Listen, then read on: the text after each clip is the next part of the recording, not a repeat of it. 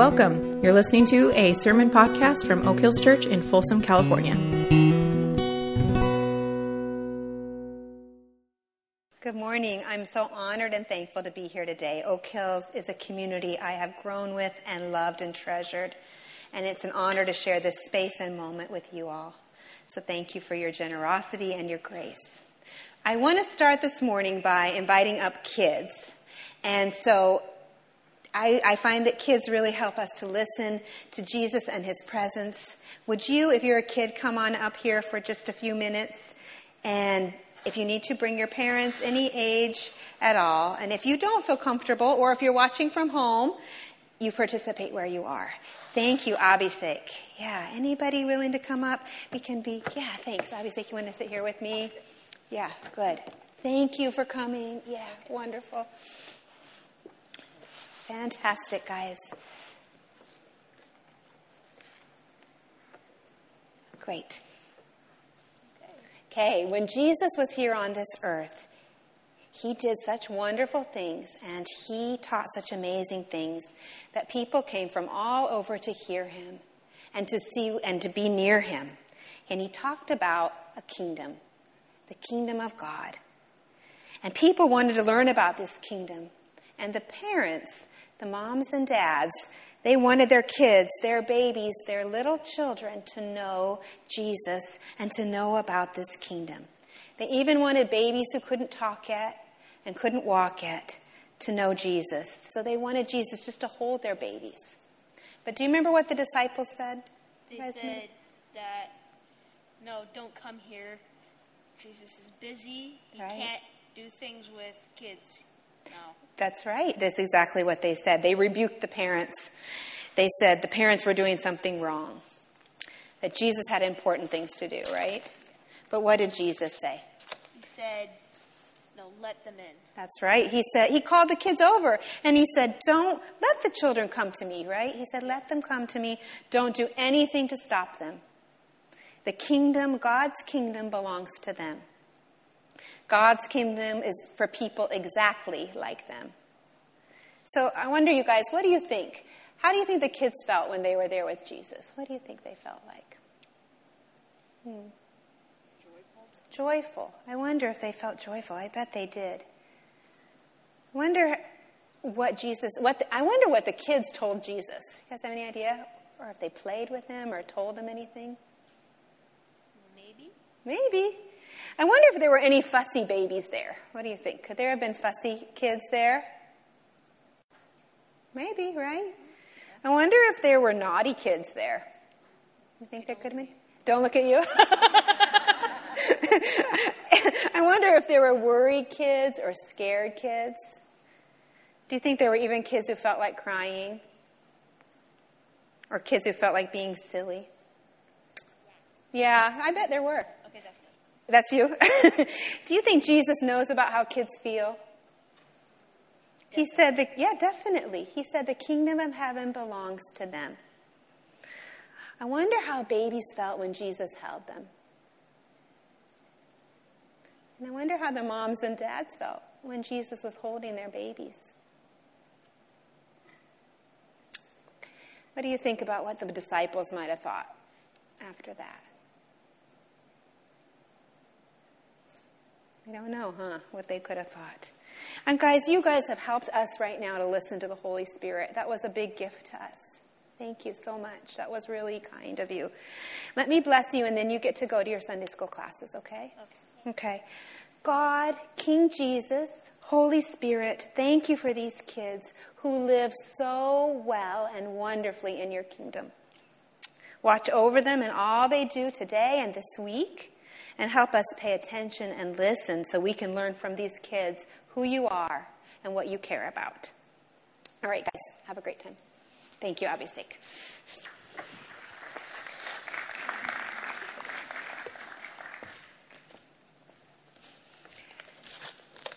So today, just like the people of Colossae 2,000 years ago, we are gathered as a community for one reason, because of the stunning goodness of Jesus.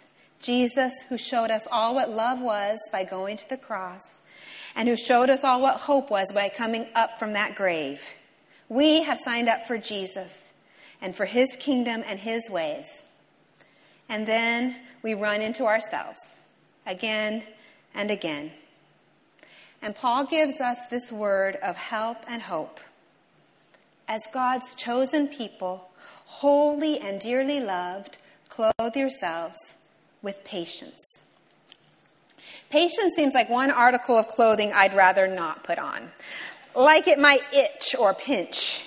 Patience is a little different from, say, kindness or compassion. Patience involves, by definition, suffering, or at the least, discomfort. I don't need to have patience when I get great service at the store. I don't need to have patience when my kids are perfectly behaved. Patience is the quality of love that reckons with the inconvenience of love. Patience acknowledges the too slow or too fast timetable of love. That is why in this passage, patience comes right before forgiveness. I can joke, I'll pass on patience. But honestly, being clothed in impatience is far more uncomfortable.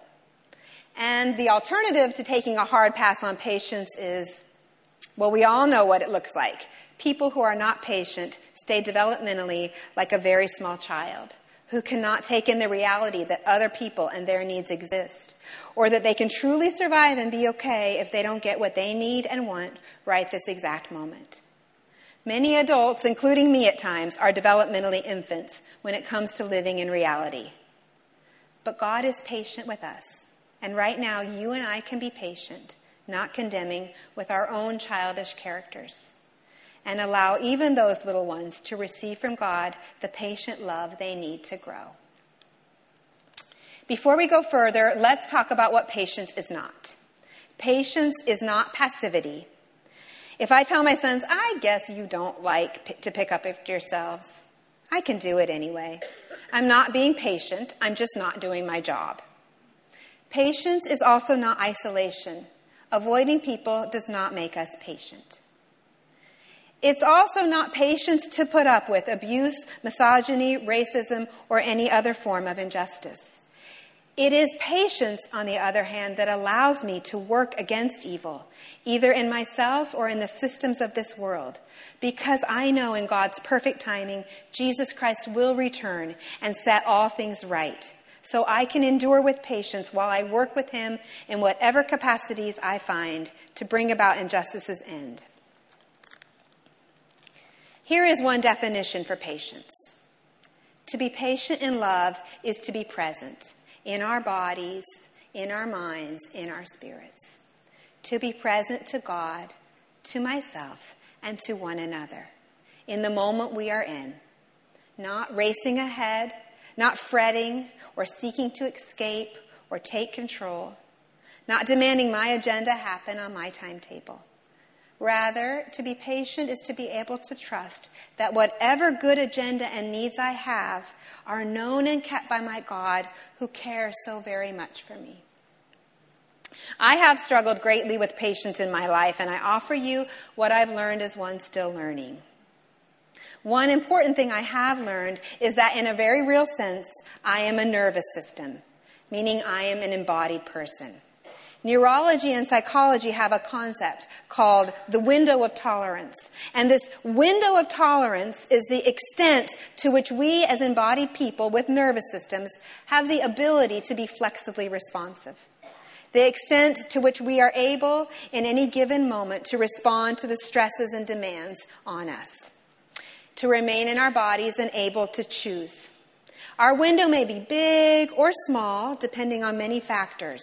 But when our nervous systems are overwhelmed, we leave that window. We're no longer able to respond in our bodies. We either act out and flip out, maybe shouting or slamming things or letting words fly, or we shut down, check out, escaping by withdrawal, including sometimes numbing or medicating. Here's my example. I'm helping my 2 third graders with their math homework. Their asynchronous learning, which they find very challenging. And I may feel any number of feelings about how this is going and how it's impacting my day. And I become aware of those feelings.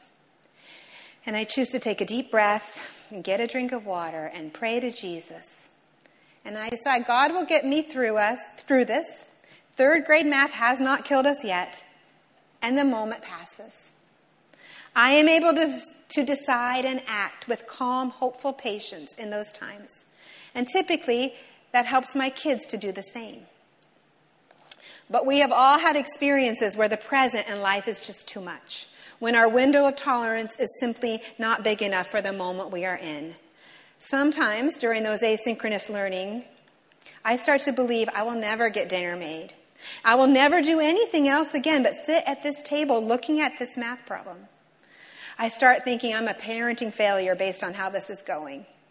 Maybe I have a headache. Maybe I haven't slept well. Maybe I've had a conflict with my husband or my teenager.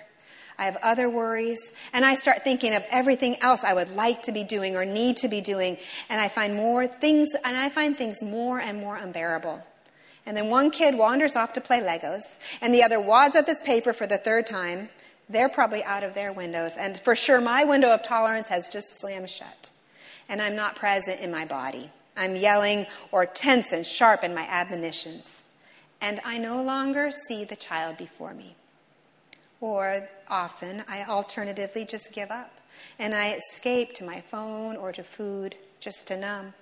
And I no longer see the child before me or the kingdom of God or my own self.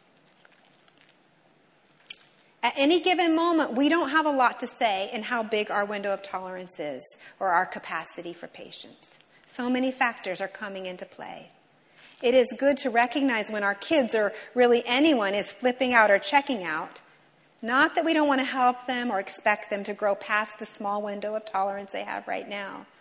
We can also, though, recognize that right now, this is their current reality. And their actions in this moment are usually an indication of pain and stress, rather than a conscious choice. Unlike us, Jesus' window of tolerance is infinitely wide. He is always inside his body, in the presence of his Father and the Holy Spirit, and he is in the presence of all of us. And because of Jesus' redeeming grace, our windows can stretch.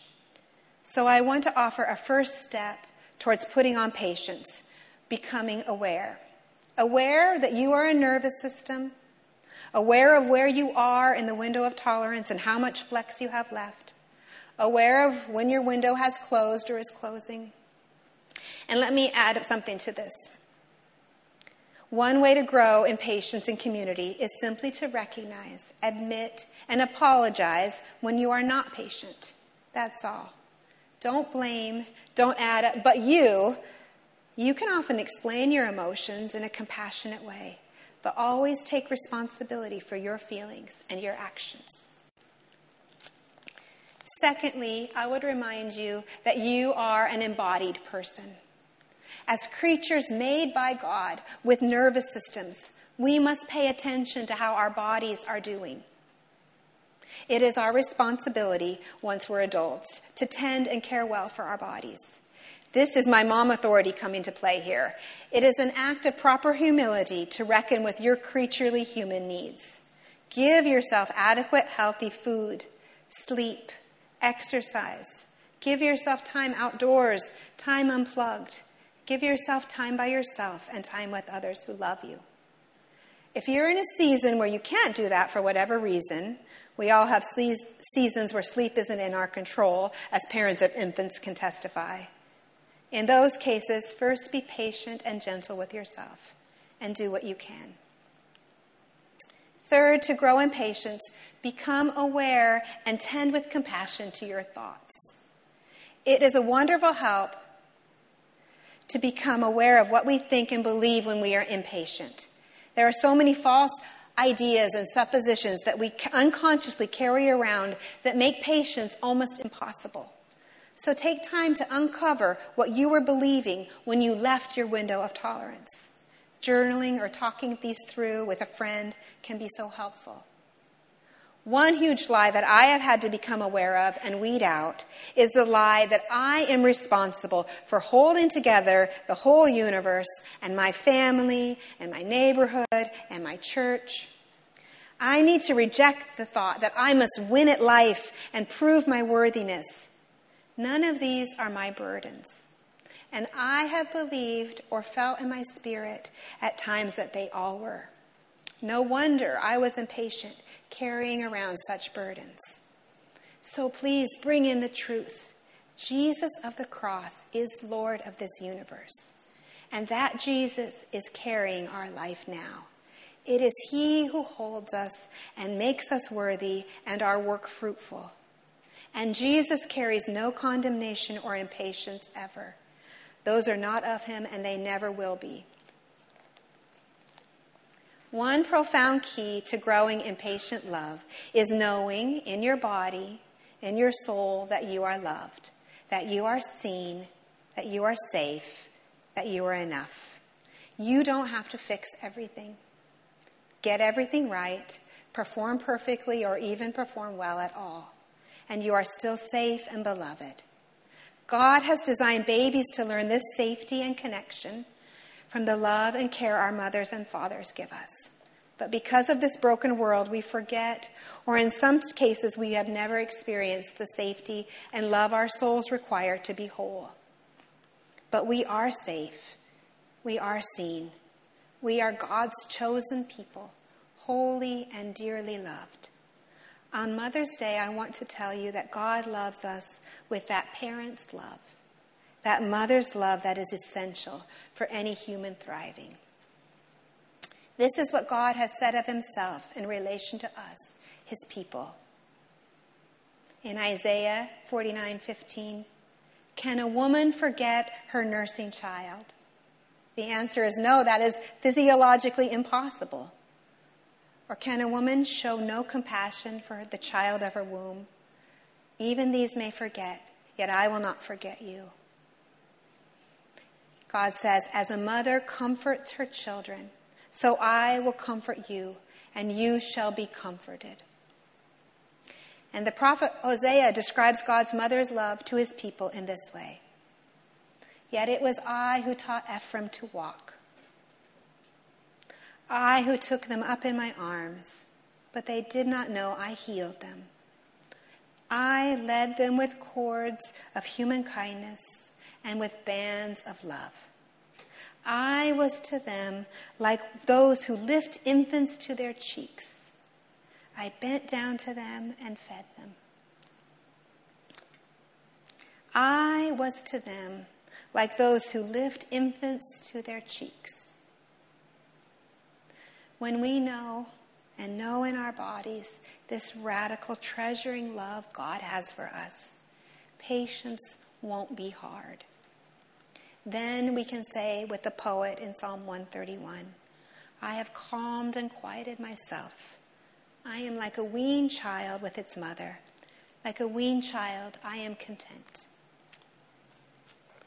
We have all come through a strange, bizarre, hard year that has at times stretched our patience to the breaking point. For many of us, this year or the past few have in a real sense destabilized and changed how we think about almost everything. We see a world that has been reeling and has not loved well. And we have sometimes seen a wider church community that has also been reeling. And we have not always been patient with each other and with ourselves. The Gospels tell of a time when Jesus commented on Jerusalem right before he was executed in that same city. A Jerusalem that was reeling and confused and trying desperately to get power and control. He said, Jerusalem, Jerusalem, you who kill the prophets and stone those sent to you, how I have longed to gather your children together, as a hen gathers her chicks under her wings, and you were not willing.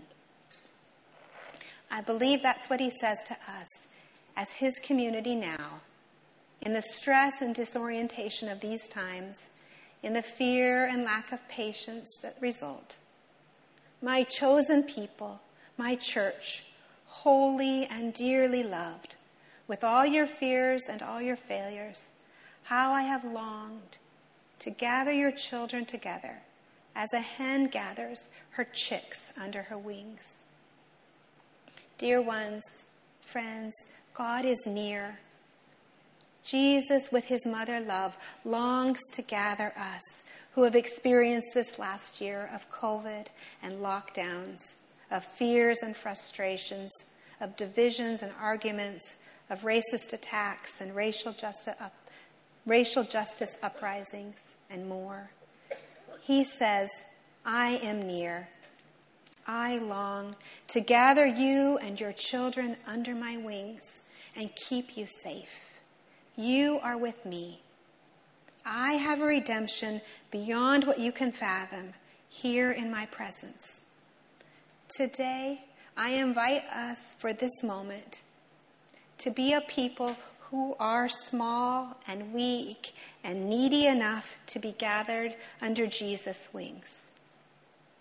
When we allow Jesus to bring us close, when we are open in our bodies, in our spirits to his presence, we will surely be clothed in a cross-shaped life, in self-sacrificing, Jesus-filled love. That is the redeeming hope for this wounded world. In the light of this truth, I want us to take time right now to bring our families, and specifically on this Mother's Day, our mothers and those who have played that mothering role, into the presence and care of Jesus. So would you pray with me for the mothers and those who have had to act as mothers this year? We pray both with those who are here right now with us, and we pray for those who are our neighbors. King Jesus, our mother hen, you see and know and cherish those moms and dads and others who have parented through a pandemic with all its fears and all its disruptions to childcare and schooling and socializing. Lord Jesus, refresh those moms who are exhausted. Moms with special needs children, moms with kids struggling with mental illness or addiction or simple loneliness. Jesus, gather under your wings single moms, working moms, moms who have had to work essential jobs, and moms who have had to lose their jobs for the sake of their kids. Be a shelter to moms who have struggled to provide shelter, food, and safety for their children. Jesus, would you show your treasuring love to moms who gave birth or adopted this year and couldn't have friends hold and rock their new babies. Jesus, gather to your strong protecting self those mothers of children of color, African American moms, Asian moms, Latina moms, who have borne a burden they should never have had to bear, a burden of fear for the well-being of their children's spirits and bodies in a hostile world. Grant them solace and strength. We ask you to bless and shelter moms and grandmothers we couldn't visit this year, the grandmoms who couldn't be with their grandchildren. Jesus, redeem this time for all of us. And Jesus, we ask you to be the redeemer for mothers and children who have broken relationships. We ask you to be the hope for those who long to be parents but have not yet been able to. Would you comfort and shelter children who have lost their mothers and mothers who have lost their children? Be their shelter so they can proclaim your presence in the midst of their grief. Jesus, we thank you for the joy and goodness and gift of families. We thank you for the patience that families give us. And we thank you for the patience that families require of us. In your good name, amen.